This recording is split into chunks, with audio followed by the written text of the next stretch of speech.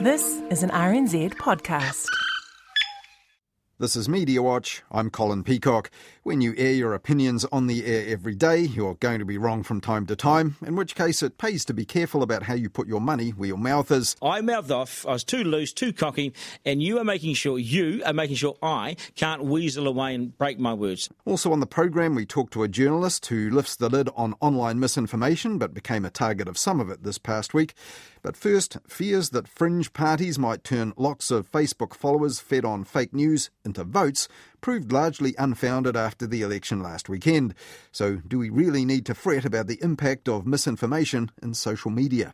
If you have any regrets, you've just been part of a political movement which has been peddling misinformation during the election campaign. Do you have any regrets? No, I think we were asking some hard questions about the direction of COVID-19.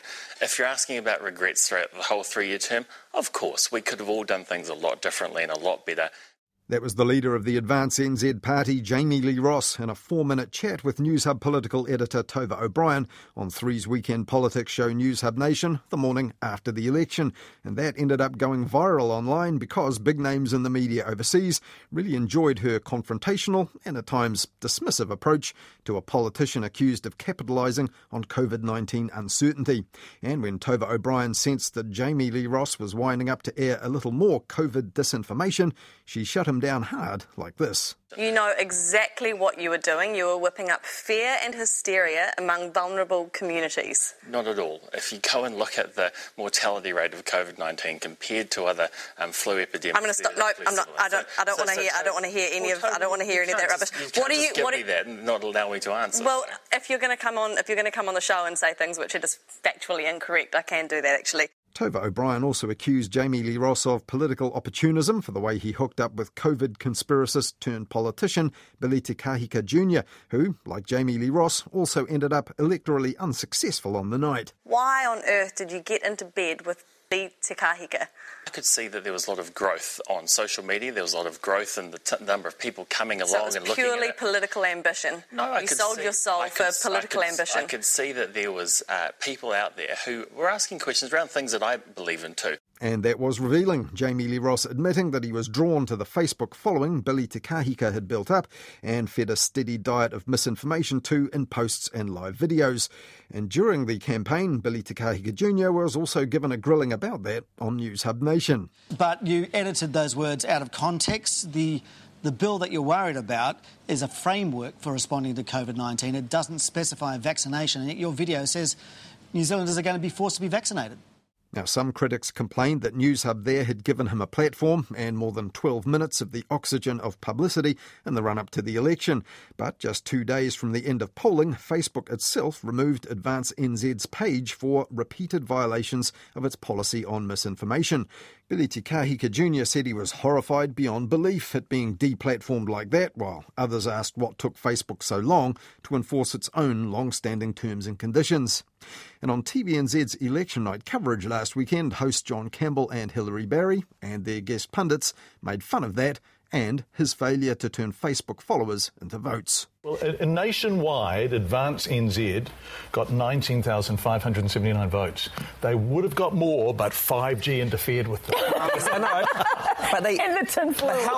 how much did we in the media talk about them? How much media did we give them? I'm not giving you a mea culpa. We didn't cover them once. Look, they can commiserate on their Facebook page. Oh, no, they can't. However, Advance NZ secured more than 20,000 votes in the end, and they'll get some more when the special votes are tallied. Quite an achievement for a new political party. The ACT Party in 2017 got just over 13,000 party votes, and that was its 8th election campaign. Now it's got 10 MPs out of 120 in the House. So a lot can change in 3 years. Now, 3 years ago, worries about the political impact of online misinformation were only beginning to emerge here as people tried to make sense of the role it had played in the UK's Brexit vote and the 2016 US election won by Donald Trump. In subsequent elections in France and in Australia and elsewhere, it became clear that fake stuff and degrees of misinformation on social media was becoming part of the campaign strategy, even for established political parties. And at the start of this election year, Labour Party leader Jacinda Ardern cited all this when she pledged and pleaded for a clean campaign in 2020. But political parties here including her own, had to be prompted into signing up for the Facebook transparency tool, which reveals just how much parties spend on specific online ads, as well as how often, and which online users they're targeting with those ads. In the end, Labour, the Greens and ACT signed up before Facebook made it compulsory in mid-June. Now that it's all over, is all this really significant?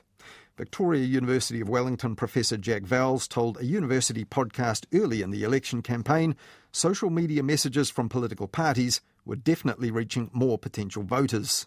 So much so that we've seen political parties transfer a lot of the resources they have available to campaign from television, which is declining in importance now, to social media. And they're actually able to use the funds made available for broadcasting to use on social media instead. Well, since then, Victoria University of Wellington's Political Science Department has coded and analysed thousands of Facebook posts placed by political parties and their leaders up until the polls closed last weekend.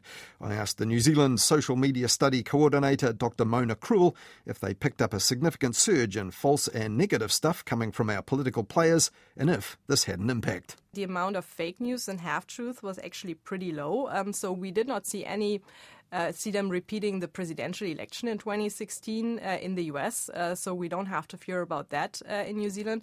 Most of the parties did not post any fake news at all. We saw some half-truths, so which is not completely made-up content, but there is still some dodgy information. Yeah, for example, there were a couple of very simple graphic images which use bar charts for, say, housing prices, the cost of houses, and when you look at them, clearly they're not statistically accurate for the percentage figures. Exactly. Yeah. This is exactly what we've coded as half-truth. There was something about the economy, for example, New Zealanders' trust in the economy, and there was a little lead for National on that, who would be better at leading the economic recovery.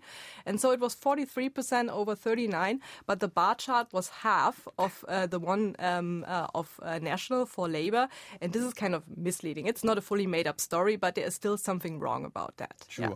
And actual false claims, you said there weren't too many, but you're looking at political party sources.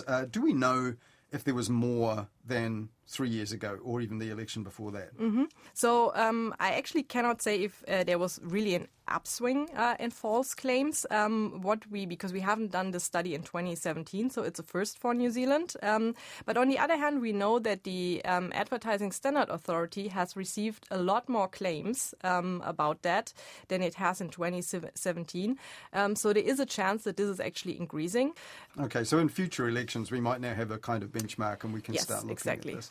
Well, as we heard earlier, in the election night, people actually saying maybe we worried too much about Advance NZ, Billy Te Kahika Jr. and his followers and their online misinformation. Turned out they didn't, end up affecting the outcome of the election at all, but they do have support. But were they, by some distance, the worst offenders in terms of this fake news and half-truths that you spoke about? Mm-hmm. Yeah, so the media was actually right. So they have observed that correctly. It shows, we see that quantitatively as well.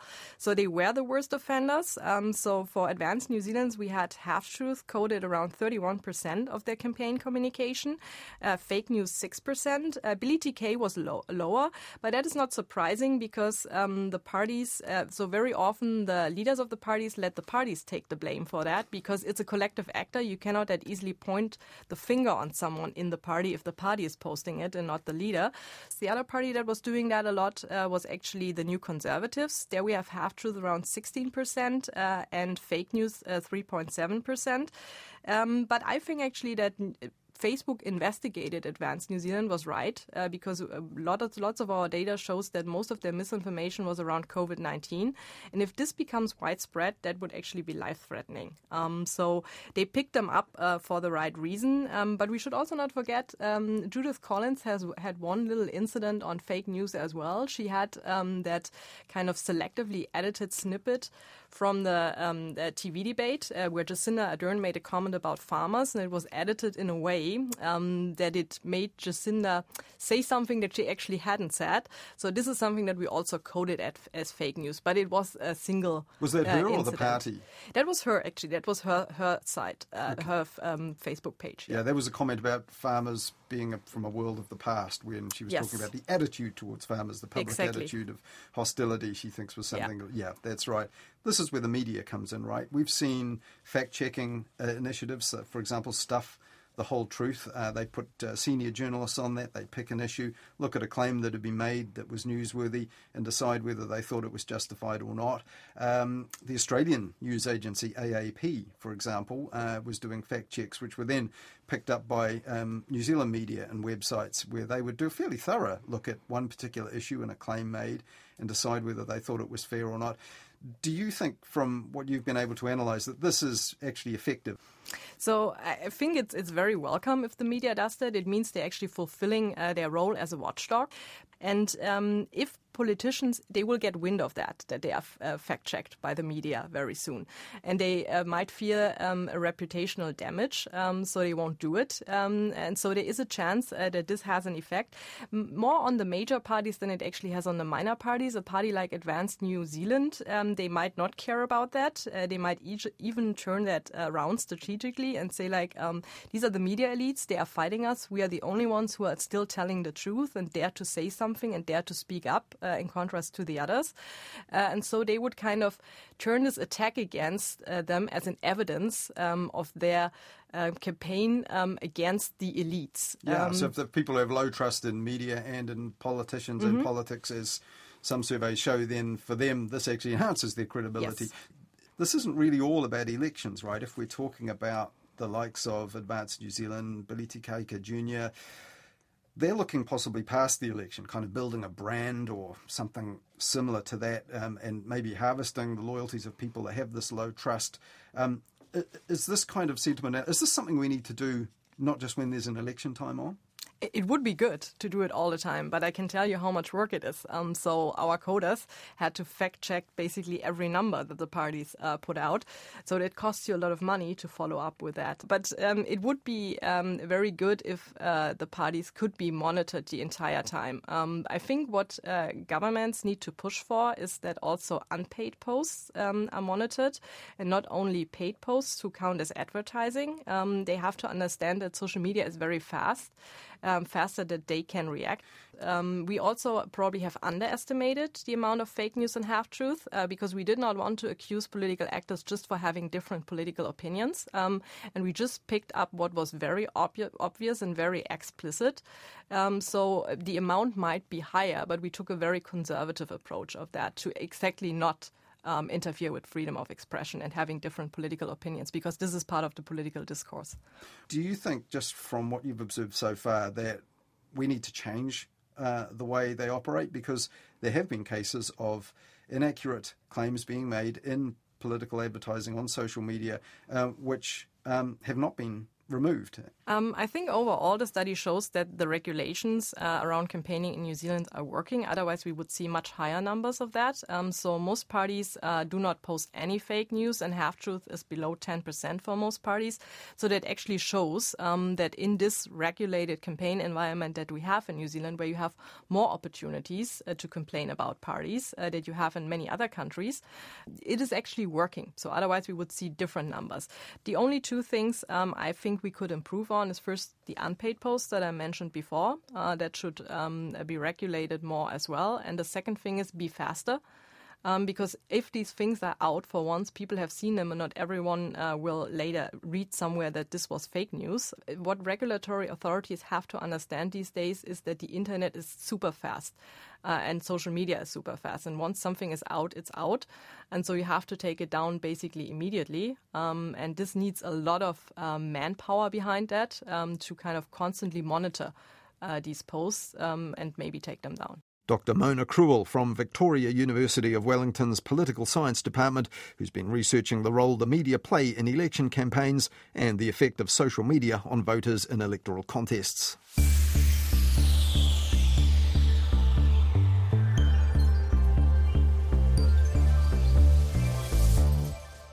As we heard from Dr. Mona Cruel there, tracking misinformation and fake news is not just important when there's an election on, and one local journalist who certainly takes online misinformation seriously is David Farrier. We heard from him here on Mediawatch back in August about how millions of people here and overseas have been seduced into believing conspiracy theories spreading online, no matter how outlandish and absurd they might seem. And this week, David Farrier became a target of some online fake news himself, which was amplified by a major news outlet here, as Hayden Donnell now reports. On Monday, Newshub's website carried what seemed to be a standard outrage baiting story about a New Zealand man selling gollywog dolls. The seller, who identified himself as James Harrington, served up a couple of provocative quotes, telling the website, "The internet is full of political correctness and snowflake millennials," and asking, rhetorically, if having Chinese food for lunch also makes him racist. That met a predictable response. There were snarky tweets and angry Facebook comments. Another average day on the World Wide Web. But there was something a little strange about James Harrington's gollywog website. Alongside the images of his racist wares were pictures of the journalist David Ferrier, who investigates strange internet goings-on and the toxic side of social media through his blog Webworm. It seems strange that Ferrier was suddenly part of a gollywog selling operation. I asked him what was really going on. Kia ora, Dave, and welcome to Mediawatch. Thanks for having me. So can we start at the start? How did you first get introduced to the man known as James Harrington? Yeah, so I came across James Harrington when I was writing a story about an Instagram influencer who was hawking these COVID face masks. And I was sort of writing critically about the influencer at the time, but I ended up looking at where these face masks were coming from. And they were being sold on a website that was a dropshipping website. So basically it's like a storefront that's set up. You go there, there's like nice mask designs, you pay $20, whatever you pay for them. You're actually getting these incredibly cheap masks from China, and which is perfectly fine. It's a business that a lot of people do. But I found out that a number of these masks weren't making it to people. And there are a lot of people angry that they'd paid, $300 for these masks and they'd got nothing.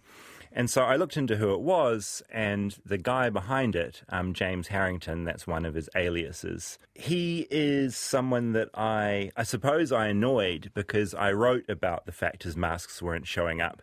And I also kind of associated him with a prior kind of scam he had done where he'd been illegally streaming some boxing matches and had made Sky TV really angry. So essentially he's a professional troll that I kind of accidentally poked, and he is now unleashing his rage upon me in a variety of creative ways. So just to be clear, back then when you wrote this story, his name wasn't James Harrington though, was it? It was James Bryant. No, it was James Bryant, and that's when I kind of went, oh, okay, so who am I dealing with? This is James Bryant, James Harrington, are they the same person? And when I started writing about this guy, I started getting a number of emails from a whole lot of different names. Yeah. And they were all very strange and sort of vitriolic and clearly the same person. Was he always going by an alias? Was he going by James Bryant? He was originally quoted in the Newshub story as selling the masks, which were using government branding. So there was controversy around the mask selling. He was James Harrington then. The James Bryant thing just came from a bunch of internet sleuthing and finding out that, hey, it's the same guy. So James got annoyed at you, and then things have spiraled from there, right? So what's actually taken place? From there, it sort of led to him creating a number of internet personas that would email me various sort of homophobic emails. It escalated from there to him physically turning up at my old workplace to see me, demanding to see me, and then when I wasn't there, because I don't work there anymore, he left a note saying basically, it was a threatening note. And since then, there's been different personas will still email me and get in touch. He's someone that's very good at manipulating people. He's someone that would have, he's a man in his 30s who is sort of living the life of a 11-year-old that's just found the internet and discovered that, I can pretend to be different people. When did you see Monday's Newshub story about gollywogs? Yeah, well, I started getting a bunch of messages and texts and direct messages saying, are you aware that you are on a website marketing gollywogs? And I was like, no, what are you talking about? And I went to the website, and sure enough, the main banner of the page is a big, giant gollywog, which is a very offensive toy, and my face, sort of the same size, and it essentially looked like I was marketing the gollywog. So essentially, I saw this banner there at the top of the page, and then I was curious about, why were so many people getting in touch with me about this? Why was everyone suddenly discovering this gollywog site? And that's when I found there was a news story on a prominent website about it. So that was NewsHub, and you immediately read the NewsHub story and you thought, this is the same guy from mask.co, whatever. Yeah. And just to be clear, what evidence did you have for that assumption? Well, essentially, it was James Harrington being quoted in that story about the gollywogs. It was the same James Harrington that was quoted in the mask story. I knew that James Harrington by this point was an alias of James Bryant, and it was the same kind of baiting comments that he had. And if you go into the registrant details of the website, again, it all leads back to James Bryant. So, have you asked NewsHub to take the story down? NewsHub is aware that the story exists. I believe they originally linked through to the website that was selling gollywogs, and that link is now being removed. But the story is still up there about the outrage about gollywogs. The tweet is still out there as we're recording this. And it's frustrating because the only reason that website was created was to harass me. The only reason this person wanted a news story about it was so that people would go to the website and see my big ugly face next to a gollywog. Yeah. So it's I think a case where, this is a person that's really good at playing the media. He's done it before to get attention for things. He did the same thing with his face masks, and it's just happening all over again. Is it kind of good enough from NewsHub, though? Surely there's a little bit of shame at helping a guy who is really only doing this to harass you. I would think with an example like this where I've clearly, I wrote a piece today clearly outlining the origin of it.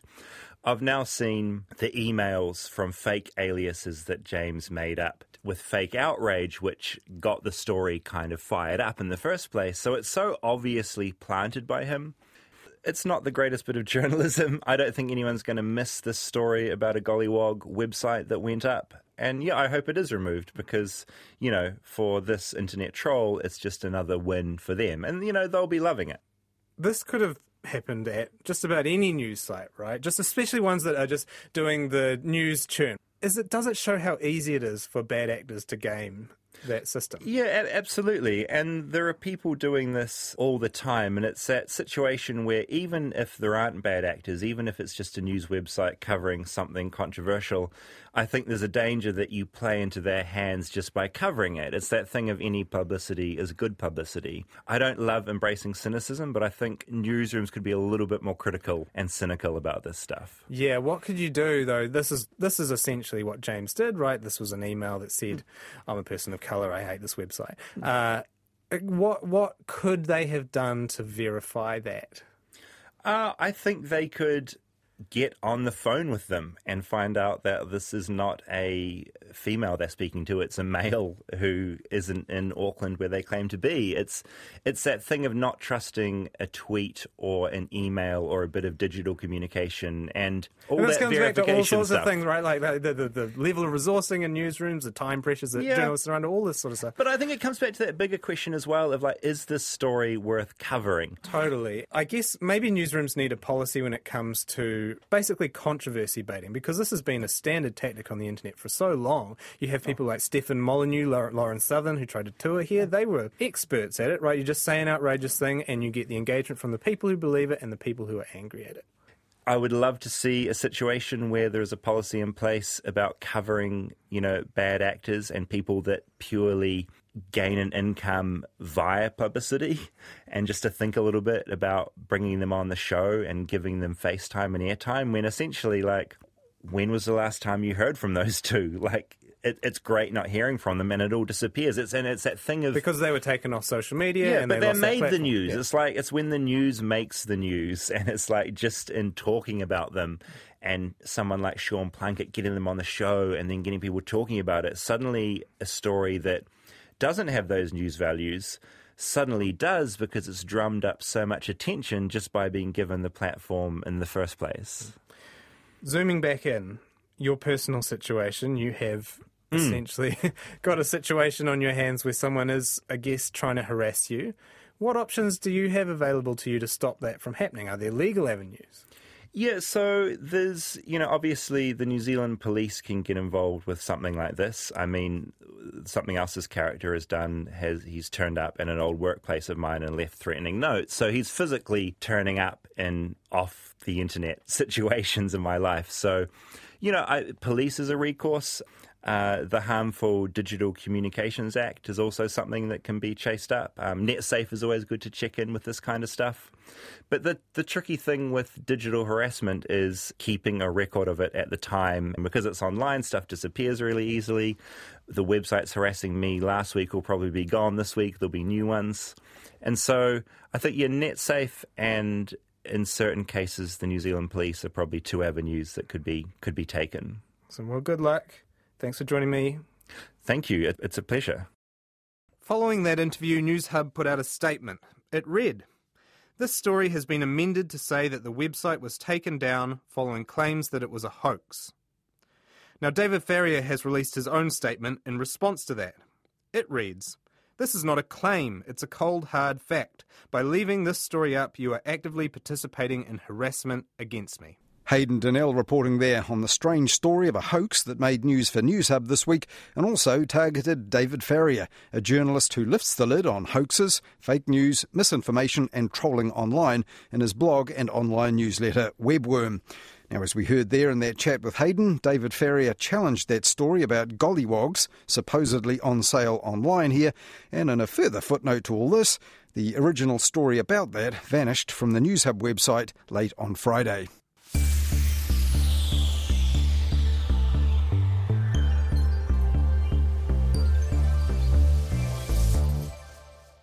Now, when you air your opinions on the air every day, you're going to be wrong from time to time, in which case it pays to be pretty careful about how you put your money where your mouth is. Hayden Donnell's back again now with a big-name broadcaster who made a big call that came back to haunt him this past week. In the heady days of the 2005 general election campaign, Green MP Keith Locke made a promise he would live to regret. He said if ACT leader Rodney Hyde won Epsom, he would run through the streets of the electorate naked. Of course, Rodney Hyde did win Epsom. Keith Locke was forced to stick to his word, at least as best he could within the boundaries of New Zealand law and common decency. He walked down Broadway on a Sunday afternoon, clothed only in body paint and a G-string. Since then, most New Zealand politicians and pundits have been reticent to put their bodies on the line in support of their pre-election predictions, at least until this moment. Sure, it looks like a one-horse race right now, but I also know that history shows things really do tighten up closer to the election. They usually always do. In fact, I'm so confident that Labour won't poll this high on the night, or even high enough to govern alone, that if I'm wrong, and if either happens, I promise to become a vegan for a year only. When Duncan Garner made that promise in July, Newshub's Reid Research poll was showing Labour on 60.9% support. Fast forward to election night. The results are being counted. Labour supporters are overjoyed at their preferred party being able to govern alone. And on social media, another subplot is playing out. People are calling for Duncan Garner to keep his promises. This week, the AM show's host conceded to the people holding him to account and said he would be going vegan for a year. Well, where it all went wrong, so I wrote an editorial, this was back in, what was the date, July. I'd actually forgotten about that pledge. Now that's been pointed out to me, and I've started my vegan journey. This was part of an editorial that I do at 6:30 every day. And I wrote this, I scripted this. There's no way that this will happen again, because I can tell you if it does, then I'll become a vegan or whatever I said. So I was confident that Labour would never hit 60%, and that it looked unlikely to me that Labour was going to govern alone. Who knows what was happening with COVID at the time. So there we go. So, yeah, I got it wildly wrong, and I don't think there's a shame. But you can't sit here every day or for every year for the last 20-odd years and be a guy that holds people to account and demands things of others. If you're going to go and, at the first opportunity, ignore a pledge or promise that you make yourself. You're absolutely right, and it's commendable that you have kept to your word. Now, the people that held you to account, I mean, you have to respect that, right? Oh, I think it's impressive. One, that they care enough to remember what I said. Two, that they actually remember what I said. Three, that they rang in, emailed in, marched towards the company's head office to demand that I be stripped and publicly paraded. As a journalist and as a citizen, who I often bemoan the apathetic approach at times of New Zealanders towards issues. I was impressed with their civic duty of throwing me under the bus and onto the fire. So I guess it's like this, like talk show hosts like you are required to come up with a forthright opinion every day, and sometimes more than one. As you're writing these editorials, are you just thinking to yourself, look, I can't possibly be right, but I have to be strong? I mean, I actually pride myself on being as accurate as I can be in my journalism, and I will write opinion pieces based on the facts that are in the market at the time, if you know what I mean. So I've written opinion pieces for years for staffing at Dominion Post for News Hub. There will always be times where you get it wrong. You can't be 100% right. In your organisation that you're working for right now, there will be people that are 100% wrong, but you won't go and highlight that because you won't go and highlight that. There will be other parts where I've been wrong in life, and that you won't go and highlight that because you're less interested in that. This time, it's quite a high-profile event, but journalists who think that they're never wrong are journalists who simply aren't worth listening to because they're not living in the reality. Do you ever regret it, getting it wrong? No. Do you ever, even now? No, it's opened up another opportunity to share something else I don't know about. There's veganism now. It is also okay to have a few predictions, and if you don't get it wrong, you take it in your stride, you smile and you have a laugh and you go with it. Not everything has to be the end of the world or the sky falling in, Everyone makes predictions. Will you be more reticent in your opinions and your predictions in future? If you're asking me, will it become more bland and boring? No. Will you keep making promises like this one? Promises that my body can't cash? Well, given your interview today, I might spend a little bit more time on it next time, knowing that you'd call me and have a chat on Mediawatch. Hayden Donnell there talking to the AM show host Duncan Garner, who, as we heard, will be a vegan at least until mid-October 2021, if he keeps that promise.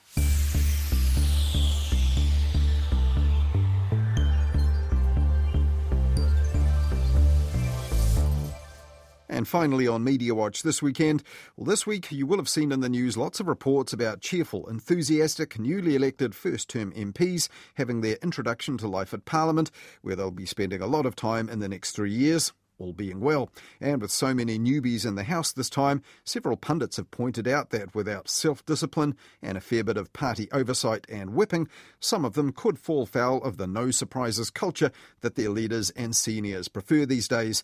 And the media will of course seize on any examples of MPs going rogue or off-message. Here's how lobbyist Trish Sherson put it on 9 to Noon's Politics Chat this week. So I think that is a starting point, and I heard recently an interview actually about what makes fantastic sports teams, and there's been a value in the last few years brought in which is not a dickhead. That is one of the key values, and I think that would be fantastic for now. No MP, junior or not, would want to be told that people think they're a dickhead, even if it's behind closed doors. But is it okay for the media to do that? Way back when Simon Bridges was National Party leader before last May, News Hub political editor Tova O'Brien described him as despised by voters after a News Hub Read Research poll, reporting the results for preferred Prime Minister. They also published a word cloud of people's responses when asked to sum up Simon Bridges in one word. Those words weren't very positive, and prominently displayed in an on-screen graphic were terms like incompetent and dickhead. Now that's a bit rude, obviously, and not really fair either. It simply isn't possible to sum up how you feel about a public figure in one word, let alone whether you might support them or their party politically, in spite of how you feel about the leader personally.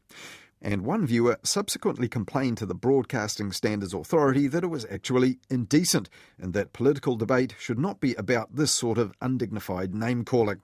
So, is it okay for a media outlet to amplify that sort of personal judgment? In its recently released decision, 6 months on, the Broadcasting Standards watchdog considered that news programmes often contain disturbing or confronting material, and the word dickhead appearing in the word cloud was not spoken or dwelled upon by the reporter. The inclusion of the word dickhead as part of a graphic, said the authority, was unlikely to be unacceptable to a significant number of viewers. And the authority said its research on language that may offend in broadcasting did not feature the word dickhead. For the record, the word dick ranked 26th out of 31 tested for offensiveness, though.